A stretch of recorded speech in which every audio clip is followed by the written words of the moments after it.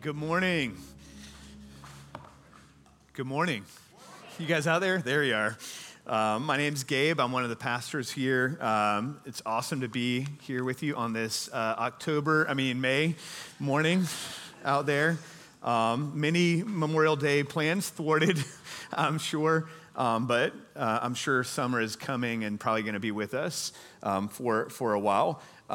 If you didn't know this, also today is a special day in the church calendar. Today is Pentecost Sunday. So for those of you maybe not as familiar with the church calendar just follows actually the life of Jesus in two major movements. One at Christmas, where we celebrate Emmanuel, God with us, and his entrance into our world. And then Easter, of course, the resurrection of the Lord Jesus as King. And then so Pentecost is the celebration of when the Holy Spirit came in power on some of the first believers in Jerusalem. And it says, on these ordinary people, these like uneducated Galileans, the Holy Spirit came and they began to speak in the languages of the peoples of the world who were in the city at that time.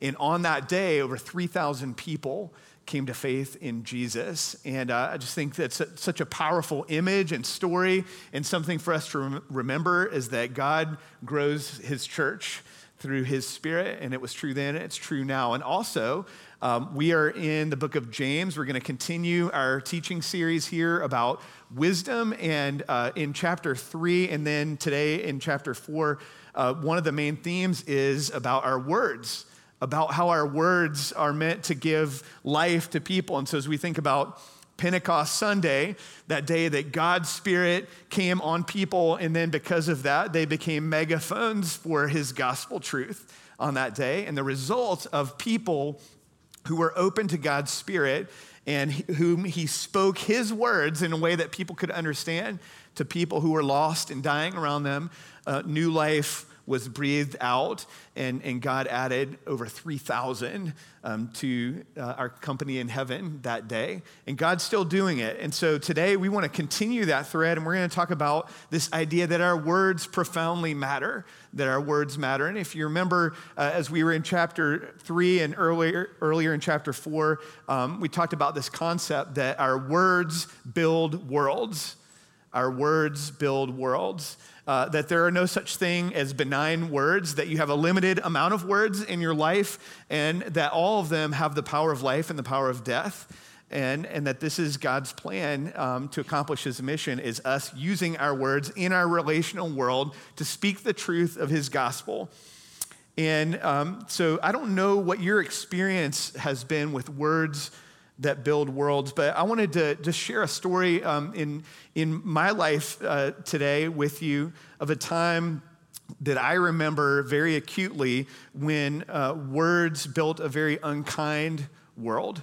Unkind words led to an unkind world for me, and that was in the worst year of my life, and that's saying something. There's been some bad times in my 45 years, but my worst year looking back was 7th grade. I mean, some of you might be saying amen, like 13 years old, that was a terrible year. I've literally told people, I was in the Army, I went to combat, I did some hard things. I'd rather go back and be in a war than go back to 7th grade. So if there's any of you who are in middle school or parenting middle schoolers right now, I just want to say I see you, and it's a tough time. It really is. But the place that in that 7th grade year where the words were the harshest, the quickest, where there was no one to stop them from thrashing my young 13-year-old heart to shreds, the place where that happened most acutely was the middle school lunchroom. Anybody remember that place? The middle school lunchroom. It was in public school here at Quail Hollow Middle School, right down the road. Go Falcons, just kidding. I still get the shivers when I drive by there. And what I remember about the middle school lunchroom is that it most resembled a prison yard, because there's this very orderly day that you have where your life is pretty controlled and you're in small classes and moving around in a very orderly way, driven by bells. And then there's lunchtime. And lunchtime basically means they're going to release several hundred teenagers into the social wilds on their own recognizance to have at it socially. You're like, what could possibly go wrong in this scenario. The other thing I remember is the green plastic lunch trays. Anybody remember those? The green plastic trays. I think that was like a nationwide purchase. I don't know. Like if you were in public school in the 80s and 90s, you had a green plastic lunch tray. And you remember like the first obstacle you had to face in the middle school lunchroom was you had to go through the lunch lady line and you get all kinds of culinary delights. I remember school pizza. That was a crowd favorite. Not real pizza, not sure what that was, but you had burgers and hot dogs. And then my favorite, the chocolate milk in a carton. Remember that? And I'd have pictures of lost kids on the back, which is always sad, as if the experience wasn't sad enough already. And you'd go through that line, and then the worst part was actually after you got through the line and you paid the lunch lady, and then you're standing there and you're looking out at the sea of tables. And I just remember like your eyes are just darting around the room and you're just looking for a friendly face or two because it's literally like a tribal wasteland out there. Because all the kids are grouped according to, different social classes. You have the athletes in one corner, you've got the in crowd, and then you kind of have most people are in some form of an outcast group, where you're like designated according to your particular form of brokenness. You're in a group. And so you're standing there and you're just looking for a friendly face to go sit down. But no matter where you sat down, what I remember is that the words that flew across those tables pierced the young hearts who were sitting there, each trying to discover who they were. The words were often harsh, always thoughtless, and I just remember the murmur of gossip and degradation built a world that only confirmed what I already deeply believed, that I was a nobody. You see, what we say about others and what we say to others is profoundly important. And I don't know what your middle school lunchroom story is, but I know each of you has one. You have a place in your story, a place in your life where the harsh and unkind and thoughtless words of others pierced your soul. Partially because the words were unkind, but mostly because they just echoed something that you already deeply believed about yourself. And the truth is that some of you may be in age way past middle school, but you're still there. Maybe for you, it's meetings that you have to go to. Maybe it's your workplace. Maybe it's in your own home. Each of us has stories and places where unkind words have shaped part of our story and confirmed the lies that we believe about ourselves. And so we see that words do indeed build worlds. And so as Jesus followers, one of the beautiful things is that God invites us to live differently, and that he invites us to be a people who don't act like 13-year-olds in middle school, but instead to be people who speak words of generosity and love into the lives of broken people all around us. And what I want to look at today is actually a deeper concept, because it's not just that our words build our worlds around us. It's actually, as James teaches us in these two verses today, that actually our words are also an indication of what's happening in our own hearts. And so today I want to invite you to examine your heart as you listen to this today. As you think about the places where unkind words were spoken to you, and maybe you begin to think about, with growing conviction, places in your own life where you are the person speaking words of unkindness against others as well. But the reality is that when we speak, we actually are revealing part of who we are. So our passage starts off, "Don't speak evil against each other, dear brothers and sisters. If you criticize and judge each other, then you're criticizing and judging God's law." First, just a note on criticizing and judging and what it is that we're talking about here this morning. Now, I know in our culture, my 16-year-old daughter often reminds me, I'll tell her something and she says, "Dad, don't judge, don't judge." And so what we're not talking about here, what James is not talking about is right criticism, right? Is telling the truth to another person in a way that could be helpful to them. Any of you that have teenagers know this is part of the game, right? Like, how do you speak words of truth in a way that resonate and encourage instead of tear down? It's a really difficult thing. But what we're not saying here is that all judgment is bad, that all criticism is bad. The truth is that we all must make moral judgments in our life. We all must make determinations of right and wrong. And in families and in Christian community, we are called to correct one another, right? That we're called to speak the truth in what? In love. And so what James is talking about here is not that we refrain from critical comment, but that we should not be characterized by a critical and judgmental spirit towards other people. And there's a big difference there. Judgment, and I'll just define it this way that we're talking about today, is telling the truth in a way to punish another person. When we tell the truth, but the reality is our intention is to punish, right? Instead of call back to life. Instead of restoration, we're seeking punishment. And so it's our motive that's in our heart as we speak to people that James is talking about today. And he's saying there is no place in the life of a believer for telling the truth in a way that's meant to punish or tear down or destroy the reputation of another person, no matter how true your words are. And for some of you, that's going to be deeply convicting today. It was deeply convicting to me as I sat with this week, because the reality is that we all have places in our life where we do this, right? Where we say, I'm speaking the truth, but the reality is we're not speaking the truth in love. We're speaking the truth to be right. We're speaking the truth to tear down. We're speaking the truth to take away someone else's reputation. So the question is, why? Why do we do such things?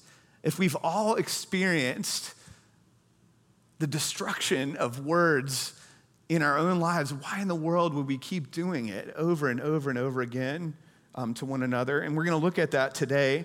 And James gives us an insight. And basically, we're going to look at when we speak critical and judgmental words, that ought to be an indication that a few different things are going on in our heart. And we're going to look at all three of these. The first thing is that we actually, when we're critical and judgmental in our spirit towards other people, is that we actually don't understand who God is. We don't know who he is. The second thing is that we don't understand who we are. And the third thing is we don't understand our primary responsibility in relationships. And so this is a very practical teaching for you today, because at the heart of most of our conflict, right, that's happening in your world right now, in your parenting, in your marriage, at work, with your neighbors, with your friends, wherever conflict's coming up, I guarantee you that there's this dynamic at play of somewhere you are entering in with a judgmental and critical spirit at some level. And it may be overt for some and it may be covert for others, but it's happening because the reality is all of our hearts, right, are prone to stray, are prone to walk away from the truth of who God is and who he's made us to be. So first, when we're critical and judgmental in our spirit towards other, this is an indication that we do not understand who God is. And this is what James gets at when he says, if you criticize and judge each other, then you're criticizing and judging God's law. What does he mean? Well, first of all, what is God's law? Well, we know that James is the brother of Jesus, and that because of the letter he's writing is to Christians in the early church, teaching them to live according to the way of Jesus. We have to know that he has in mind not just the Torah, which was the first 5 books of the Bible that would have, for Jews, been recognized as the law of God, right? But he has in mind something more precise, which is Jesus's interpretation of the law. And if you remember in Matthew's gospel, Jesus, when confronted with this question, what are the law and the prophets all about? Jesus replied, you must love the Lord your God with all your heart, all your soul, and all your mind. This is the first and greatest commandment. A second is equally important, love your neighbor as yourself. The entire law and all the demands of the prophets are based on these 2 commandments. And he's actually echoing something that God had said centuries earlier in Leviticus 19, which is if you want to summarize all of the law, right, in the Old Testament that guided the life of a Jewish person, it's love God, love neighbor. Love God, love neighbor. Why? Because this is at the heart of who God is. The scriptures teach us that God's nature, if we want to summarize it in one word, is love. And all of Scripture and the entire story and the life of Jesus is pointing to this one reality. So James says that when we have a critical spirit towards one another, that we're not just criticizing mere mortal people in our relational world, but we're actually judging and criticizing God's law. That we are violating the law of love when we do this, right? Think about that for a minute. The most important being in the universe is God, and God describes himself as love. The most important principle about God, the way he operates, the way that he shaped the world, his reason for building the world, the way that he interacts with every human being is this one thing, love. And so when we speak with a critical spirit towards one another, we are in violation of the core principle of the universe. Friends, when we're in violation of the core principle of the universe, guess what happens? Bad things.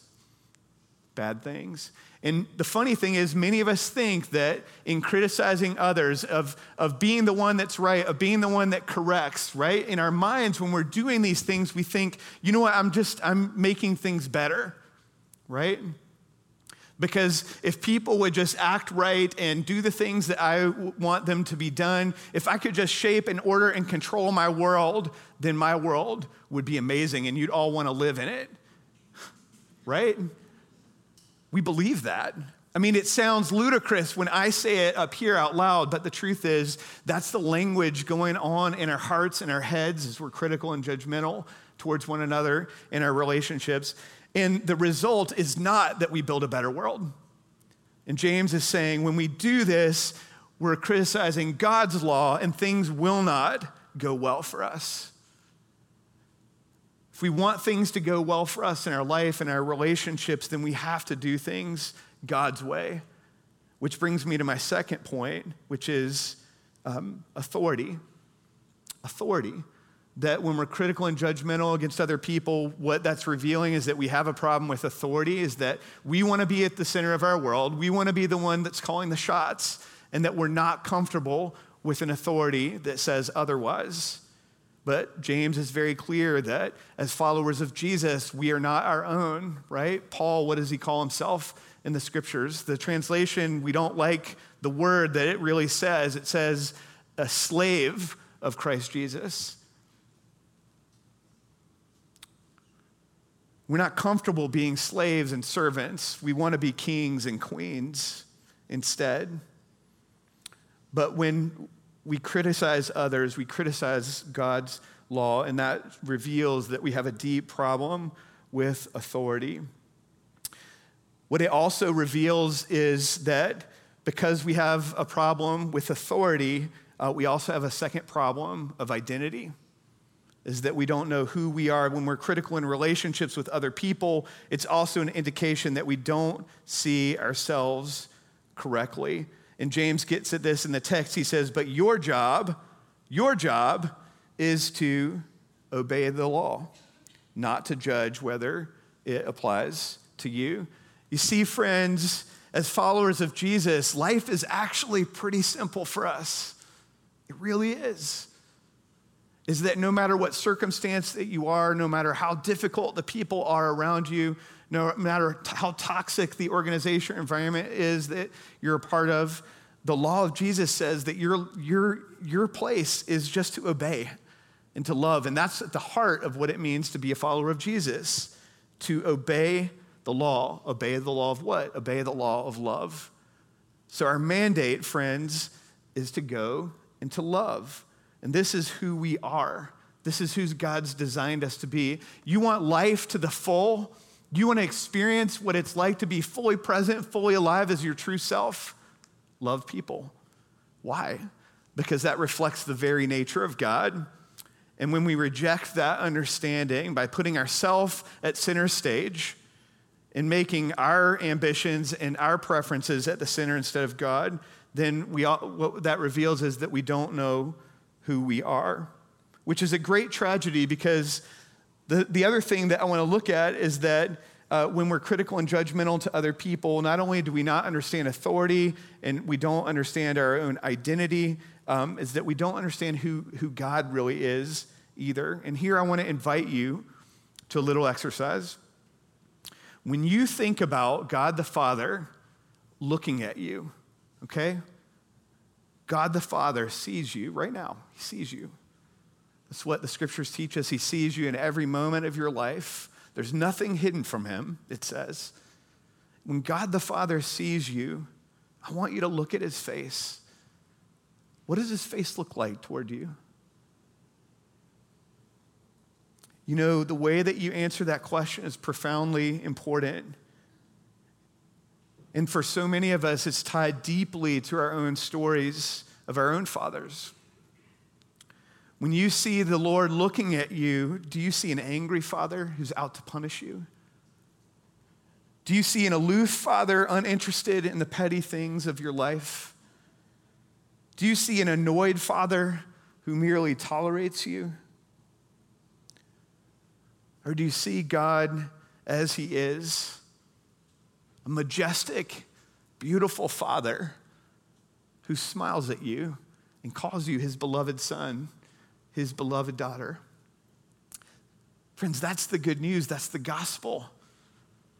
Is that no matter what you've done, not done, failed to do, because of the finished work of Jesus, the Father looks at you and says, he's pleased with you. He loves you. And so in our relationships, when we're critical and judgmental from other people, it's a window into our soul. And what it reveals is that you don't know who God is, that he's a loving Father who's righteous and good, who looks at you with kindness and affection. And it also reveals that you don't know who you are when you're critical in your spirit towards other people. Because here's the deal, is that hurt people, but loved people love people. So James invites us into the depths in this passage, and it's not mere behavior modification, just stop being unkind like a bunch of 13-year-olds. Instead, he's saying, remember who you are,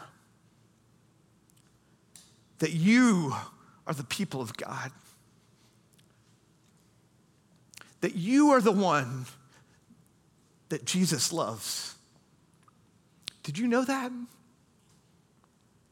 Some of you have never believed that. Because in your own story of brokenness, so many unkind words have been hurled at your heart that you've walled up and you don't know the truth about God and you don't know the truth about yourself. But I want you to hear it today, maybe for the first time. That God made you, that he loves you, that he has great purpose for you. You see, when we're critical in our relationships, we build a world that's unkind and it doesn't reflect the world that God is building all around us. In the second part of this passage, James says that God alone who gave the law is the judge. He alone has the power to save or destroy. So what right do you have to judge your neighbor? I just want to talk for a minute about what does it mean for God to be the judge and for you not to be the judge. You know, the reality is we are bad judges. We're bad judges because our hearts are too frail. Our love is too shallow. And we struggle to hold in tension this idea of truth and love in our relationships. We're either so bent on telling the truth that we fail to love, or we love to an extent we're not able to tell the truth, but God holds these things together perfectly. And he is the good judge. Let me read you some passages that tell us about God as our judge. Isaiah 33:22. For the Lord is our judge, the Lord is our lawgiver, the Lord is our king. He will save us. The Lord is a judge who saves, not destroys. Psalm 96:13, let all creation rejoice before the Lord, for he comes. He comes to judge the earth. He will judge the world in righteousness and the peoples in his faithfulness. You see, God is a righteous and faithful judge. In the future, there is laid up for me the crown of righteousness, which the Lord, the righteous judge, will award to me on that day, and not only to me, but also to all who have loved his appearing. You see, God is a good judge, and you are not.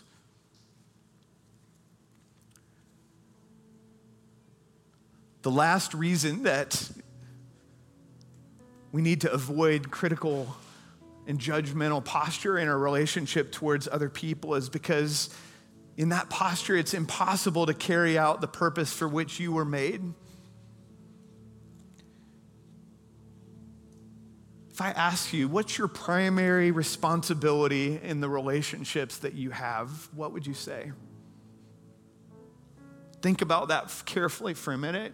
If you're a mom or a dad, what's your primary responsibility to your son or your daughter? If you're a husband or a wife, what is your primary responsibility to your spouse? If you are a friend, what is your primary responsibility to the friends around you? If you're a coworker, a professional person, what's your primary responsibility to the people around you? I don't know what your answer is, but I know that when we're critical and judgmental, we're convinced and we're believing a lie that our primary responsibility is to be the one that judges and corrects and makes the world right, one harsh word at a time. But that's not what you were made for. Friends, your primary responsibility is to be an image bearer. That's what the scriptures teach us, that you were made in the image of God. What does that mean? That you were made like him, relational, that you were made to love as he has first loved you. And there's this beautiful thing that the picture in the Hebrew is actually that you're made to be a little mirror. Think about this for a minute, that your primary responsibility in relationships is that in whatever relationship you're in, that when people see your face, they see the face of the Father.